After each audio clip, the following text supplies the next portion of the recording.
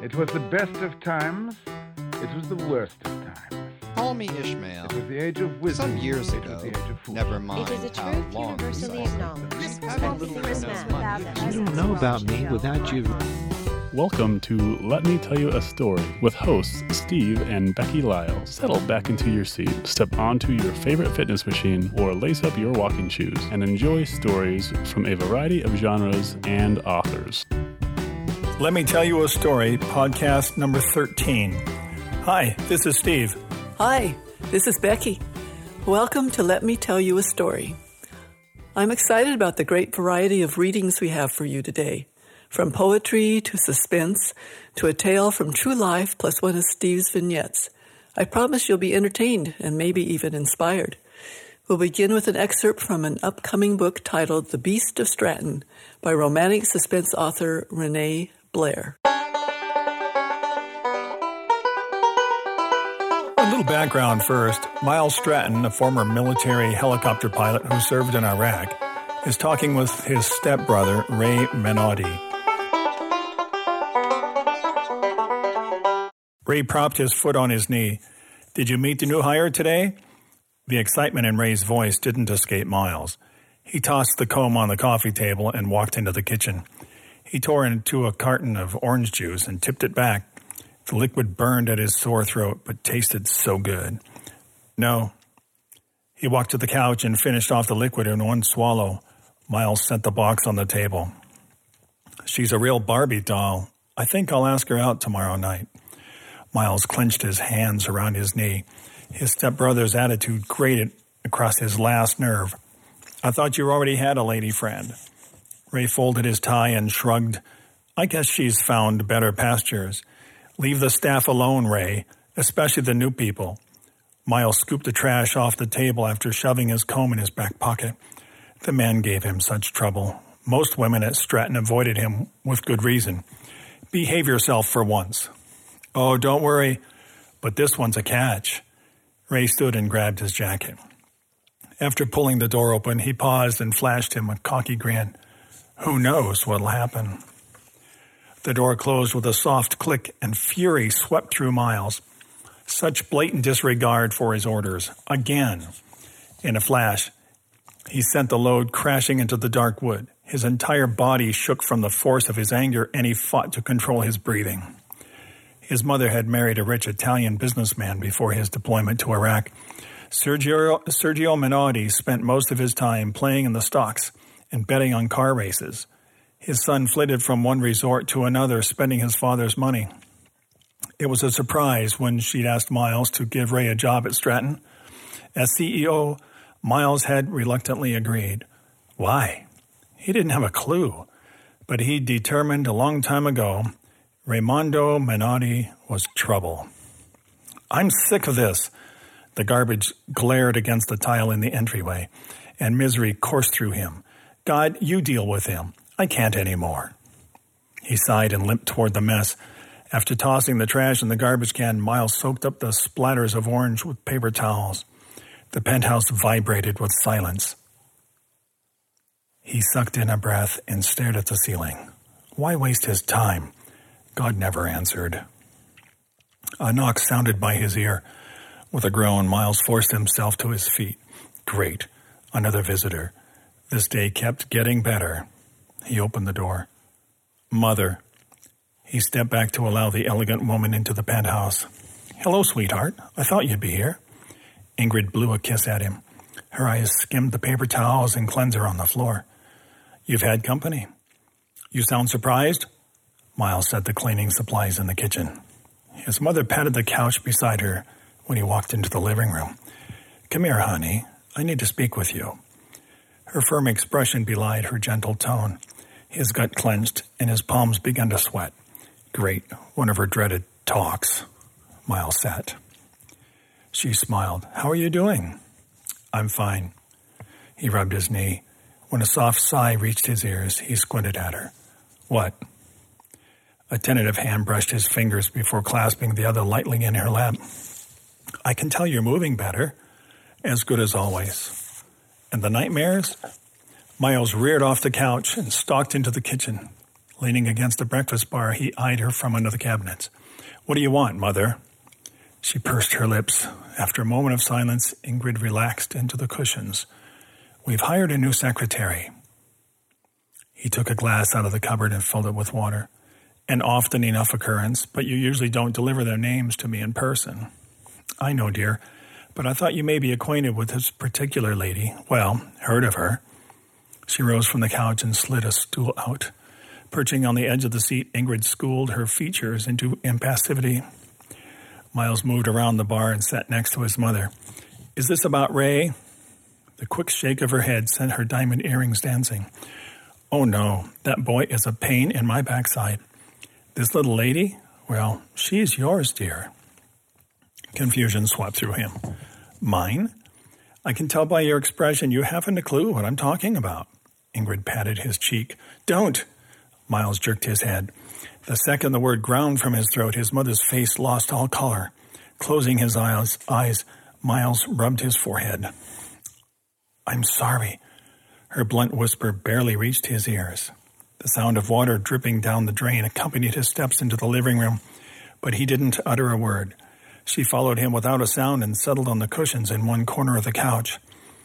"From wherever that awful war has captured my son, I want him back." Tears glistened in her aqua-blue eyes. He propped against the armrest and stretched out his leg, fingering his mane. After a brief silence, he cleared his throat. "Tell me about this new hire." She brushed at her face. Her shoulders back, determination squared her jaw. She reminded him of a bulldog. He wondered, who was the bone? "Do you remember the architect you promoted before you left?" She tapped on her chin. "Oh, I can't remember his name." His throat constricted. "Stephen?" She snapped her fingers. "Yes, Stephen Hart." Miles flinched at the sound. Paint shot through his temples and his skull pulsed. "What about him?" Her eyes widened at his bark. "Oh, I'm sorry, dear. I'm trying to place the man."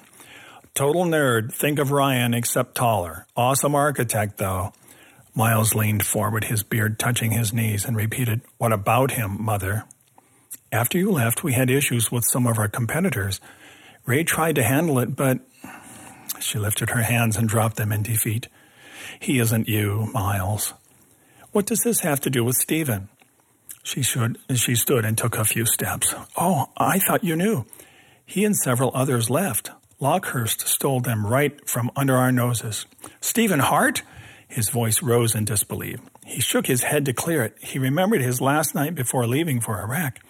He'd wandered into Stephen's lab, like the many nights before, and talked to him for hours. At dawn, the man had driven him to the airport. "But I haven't told you the worst part yet." His mother's voice dropped. "The Ansari designs are gone, including the drafts. The only person with access was Hart." Stephen couldn't betray him. The architect may be a little strange and even antisocial at times, but he'd never. "And this pertains to your new hire, how?" She patted her coiffed hair and took a deep breath. "His daughter called me last week and asked if we had her father's contact information." Miles ran a hand down his beard. He lifted an eyebrow and shrugged. "I've never met his daughter. Although he's shown me a few pictures, I wouldn't call that a surprise, considering the circumstances, Mother." She shot a dark look his way. "Don't blame me for your security, Miles. Anyway, I told her I had been in contact with him, but that wasn't good enough for her. She begged me to let her come on board. She's quite the talker. Before I knew it, I'd agreed." "Are you sure it was her? What was her name?" His mother's shoulders drooped slightly. She shook her head. He frowned. "What's wrong?" She smoothed her slacks and took several steps toward the front door, but stopped. Her gaze rested on his worn pants, and her brows crinkled. "Oh, honey, I think I'd better go. This was a bad idea." His hand landed above her head, blocking her exit. "Tell me." She pulled on the knob until he stepped away. "Amy Price. She started today in the pool. I should have talked to you. I'm sorry, son." The door closed quietly behind her, and Miles leaned against the wood. Interesting.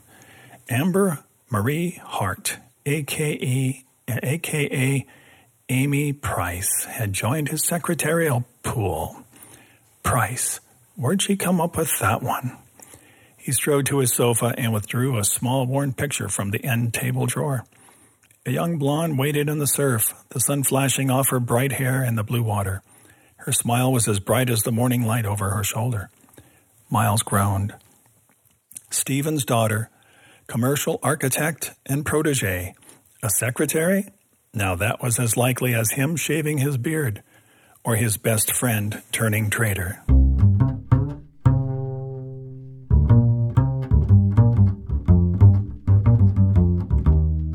Intriguing story. Look for The Beast of Stratton to be released in mid-March. One of the cool things about the author, Renee Blair, is that she was raised in Wyoming like I was.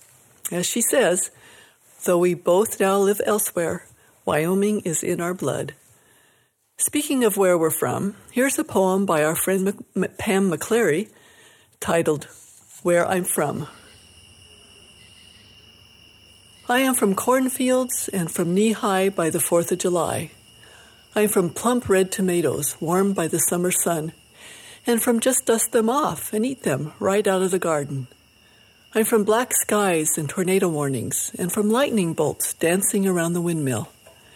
I'm from no school, snow days, and from snow angels and igloos after sleeping in. I'm from black cows and Atfill Coochin, from Emil Edward and Anna Marie. I'm from Culver Lake and sand in the bathtub. From Deal With It and Watch Your Mouth, Young Lady. I'm from 29 cousins and from It's My Turn to Spin. I'm from I See Two of Everything and from I Hate My Crooked Teeth. I'm from kickball in the street and from hide and go seek in the cemetery. I'm from potato pancakes and windmill cookies from Hubert Hackett and Elta Marie. I'm from bicycling all over town and from remaking clothes and crocheting doilies so her hands won't stiffen. I'm from the willow tree outside their house and from the Sandmen won't come if you don't close your eyes. I'm from Pepsi Cat movies and from Milk Duds and Jujubes. I'm from 500 Rummy, Monopoly, and Sorry. And from Let Your Sister Win This Time. I'm from the yellow cab that took my dad away. And from I Love Her Better. I'm from these moments, sap weeping from a wounded tree, becoming all sweetness.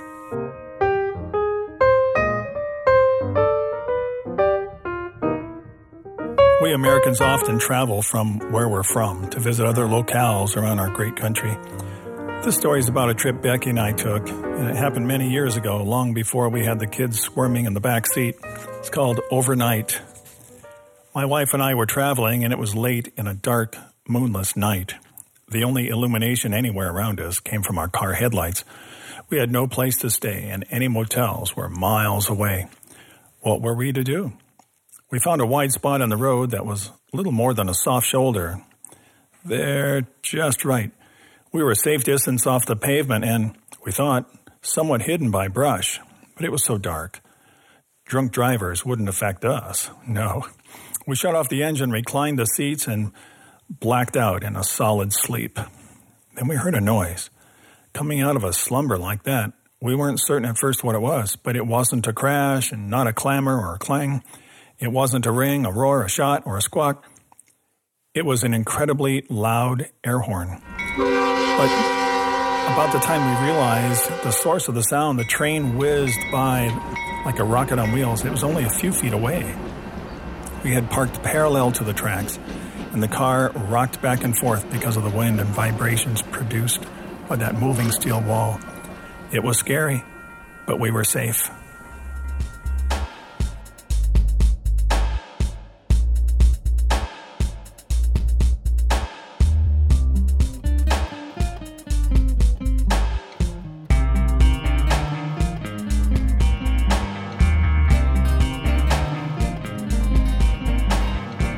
Those were the days. The co-author of my first book, Larry Baker, recently traveled from where he's from, Colorado, to visit us and other friends in Idaho. We've read before from It's a God Thing, inspiring stories of life-changing friendships. This chapter talks a bit about Larry's experience with life and friendship after divorce. The single life isn't always easy, especially since I enjoy marriage, but God has given me a great life. He's blessed me with an abundance of good friends and good times. The Lord not only sends men and women for me to minister to, He sends friends to minister to me. They keep me from suffering the devastating loneliness singles often feel, and they help keep my cup full so I can give to others. One of those encouragers was Jamie, a gorgeous green-eyed blonde introduced to me by a friend who said, "You both have lots of energy and a zest for living, so I thought you should meet." He was right. Jamie and I did have much in common and found we could talk with each other for hours. One evening at dinner, Jamie said, "Larry, I think we're going to be good friends and we're going to be spending quite a bit of time together. But there's something I have to tell you before our friendship goes any further. You need to know God has first place in my life because He miraculously changed me. I'd like to tell you about it." I nodded my head. "I'd like to hear about it." "I used to be a party girl," Jamie continued. "When I lived in Denver, I dated several of the Broncos and met a lot of people in the fast lane. I drank a lot, partied hard. It probably won't surprise you that my wild, fast-paced lifestyle did not include God. Never in my life did I consider having a relationship with Him. It just wasn't something I had ever heard or thought about." She shook her blonde hair as though amazed by her own ignorance. Yet, one night, while I was taking a shower, a presence came into the bathroom, and a voice came into my mind, saying, "Jamie, the life you're living is not what I want for you. I'm your creator. I'm your God. I have a purpose for you, and it's not what's going on with your life right now." Shocked, I dropped to my knees right there in the shower. The water still running, and gave my life to God. He made me a new person. And because God is now first in my life, I've made a commitment to Him that I won't be physically active or involved with anyone until I get married. Jamie smiled at me. I'd like to tell this to guys I spend a lot of time with because I want them to know my beliefs up front. I took her hand and squeezed it. "You're talking to the right guy, Jamie. God is also first in my life. I too plan to not be physically involved with anyone unless I'm married to her. I'm so glad you shared your story and your feelings with me. Isn't God good to put two such like-minded people together?" That was one of many great evenings with Jamie. We had a lot of friends in common and a lot of fun around town. We went to movies, shot pool, had dinner, or just talked almost every night. We discussed the joys of winning other people to the Lord and what He had done in our lives, how He was leading us. We also laughed a lot. Jamie made you laugh about everything. She laughed at herself, and she made me laugh at myself. After we'd been hanging out together for several months, we were invited to the wedding of a friend. We usually took Jamie's car when we went places together. She had a nice car, and I didn't. Plus, she said she wasn't a good driver, so I always drove. That particular night, however, we took separate cars because she had to get together with her family after the reception. We stayed until 9:30 or 10 p.m. when Jamie hurriedly left, rushing to be with her family. I drove to my apartment and went to bed. I was awakened about 3:30 a.m. by a phone call. Her voice trembling, one of Jamie's friends cried, "Jamie had a terrible car accident. She's in the hospital with a broken neck." The young woman choked back a sob. She's paralyzed from the neck down and close to death." That dark night and the dreadful drive to the hospital are forever imprinted on my memory. In my groggy state, I felt like I was in the middle of a bizarre nightmare. I so badly did not want to believe Jamie was severely injured. The sign on the door of the intensive care unit said, "Family members only." However, though I'd never met them, Jamie's parents had left word for the nurses to let me in. I tiptoed inside, and there lay Jamie, her face bruised and swollen, her hair matted with blood, and her body hooked up to every possible medical machine. As I stood there, staring at her in shock and disbelief, tears running down my face, not knowing what to do or say, Jamie opened her big, beautiful eyes and said, "Hey, Lair, how you doing, buddy?"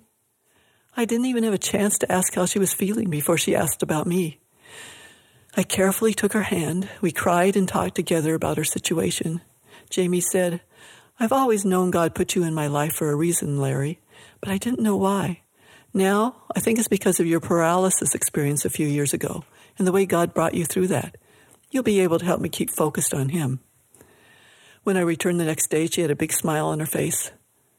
"Larry, I'm going to make you go to work every day, even though you don't want to. The waiting room, we'll call it the condo, is right down the hall, and it has a couch that makes into a bed. If you go to work every day, then come by to be with me every night.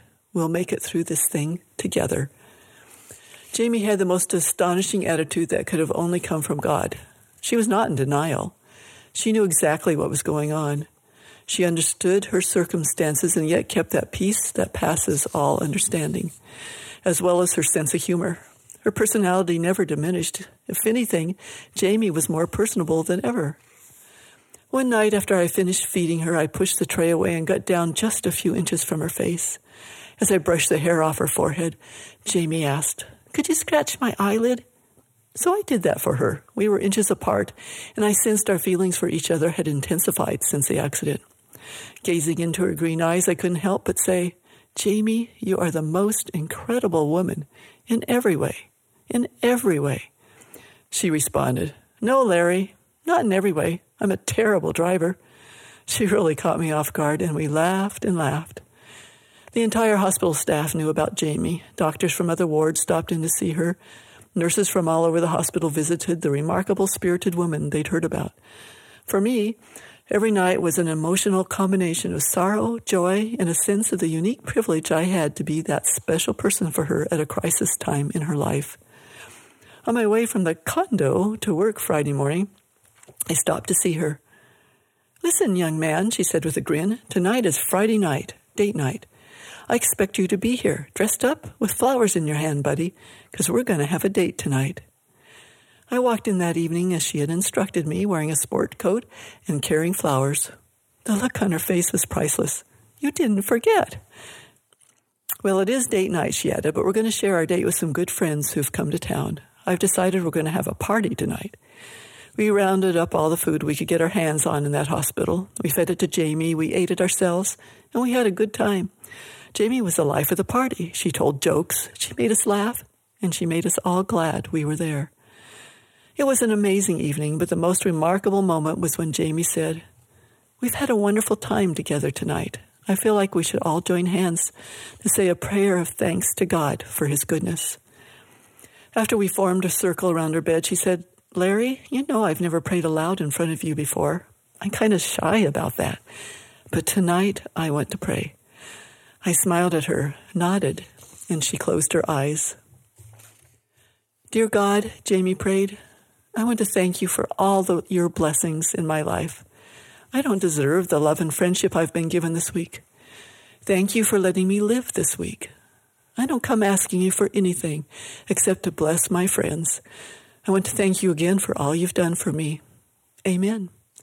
To this day, I feel like that was the most fantastic prayer I've ever heard. Saturday night, Jamie's health took a turn for the worse. When I stopped by after church on Sunday, the head of neurosurgery told me, "Larry, I've got some bad news. Jamie is having a rough time. In rare cases, paralysis goes up the spinal cord. This is one of those cases. Jamie is no longer able to breathe on her own. On top of that, she's having problems with her heart and other organs. This looks very serious." The medical staff and her family were with her a lot on Sunday, so I didn't get to spend any time with Jamie. Monday, my heart was heavy all day. I prayed constantly for Jamie. When I walked into intensive care that evening, her father met me, his eyes sad and somber. The doctors have decided to do emergency surgery on her stomach and some other organs. There's a lot of swelling. This is basically life or death surgery. "I think you should go see her now." He squeezed my shoulder. "They're taking her into surgery in just a few minutes." I dreaded seeing Jamie in that awful condition, yet I realized I needed to be there for her. She was wide awake when I walked in. The doctors had told her what was going on, so she was aware of the gravity of her situation. I got up as close to her as I could between the tubes and the cords and put my hand on her face. "Jamie," I said, "I love you with all my heart." The only physical freedom Jamie had in the last week was the ability to talk. Now that function had left her. She mouthed the words back to me. "I love you, too." I looked in her eyes and saw uncertainty, pain, gladness I was there, and the most graphic picture of peace I've ever seen. "Jamie, you know I'm not saying this. If I could, I would trade places with you." She mouthed the words, "I know you would." Again, I said, "I love you." I love you too. I'll see you again. She formed the words, I'll see you again. Then they wheeled her out of the room. Jamie died in surgery and I did not see her again. Yet I know without a doubt we'll have a wonderful reunion in heaven someday. Some of my friends have said, wow, you finally met somebody special, and then she died. I don't look at it that way. It was a joy to know Jamie and a privilege to be there for her during her last days on earth. I still keep a picture of her on my desk at the salon so I can be reminded of her love for God and her love for life. I have no regrets, only gladness because I was fortunate enough to be a part of her life for that short time. During her 9-day ordeal, I told Jamie, because of your extraordinary display of faith in this situation, you're going to affect a lot of people spiritually. In all sincerity, Jamie responded, Larry, if one of our friends or family members comes to the Lord through this, it's worth it. Jamie's mother has since told me she became a believer because of her daughter's unflinching faith. Others have also been deeply affected by her life and death. Over 400 people attended Jamie's funeral. She was an unforgettable woman who continues to be an inspiration to everyone who knew her. People still talk about how much fun she was and what a strong faith she had. Years later, it's not unusual for someone to say, wasn't that Jamie something else?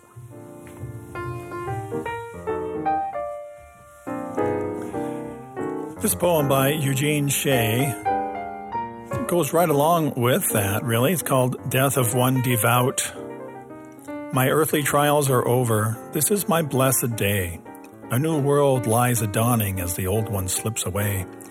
Smile on me, my loved ones. This is not a time for tears, for I hear the sacred music never meant for mortal ears. Hug me close and kiss me quick, then let me peacefully die, for I hear the trumpet sounding. My new home is in the sky. Another one by Eugene Shea. These are both out of his book, The Last Caboose, Poetry for Pleasure. Eugene Shea. It's called A Senior Wife's Schedule. I knew she had no time to spare, slept hours in her favorite chair, slept right through the evening show with lights on and the TV aglow. I shall not disturb my sleeping wife. When her alarm went off, she came to life. Now she must hurry, for the hour is late. Changed her clothes. Her teeth can wait. Headed for her bedroom on a high lope. 2 minutes to spare, her only hope. Don't stop me to talk, my dear wife said, or I'll be late for going to bed. And we're going to head away now, too. So until next time, thanks for listening. Bye. Thanks for listening. You can find more of Becky Lyles under the pen name Rebecca Carey Lyles. Her most recent novels, Winds of Wyoming and Winds of Freedom, have both won awards and made the Amazon best-selling list. Steve, well, he just really needs to get his stuff published. If you have comments or suggestions, send them to story@beckylyles.com. Tune in next week for more tall tales and fun fables at Let Me Tell You a Story.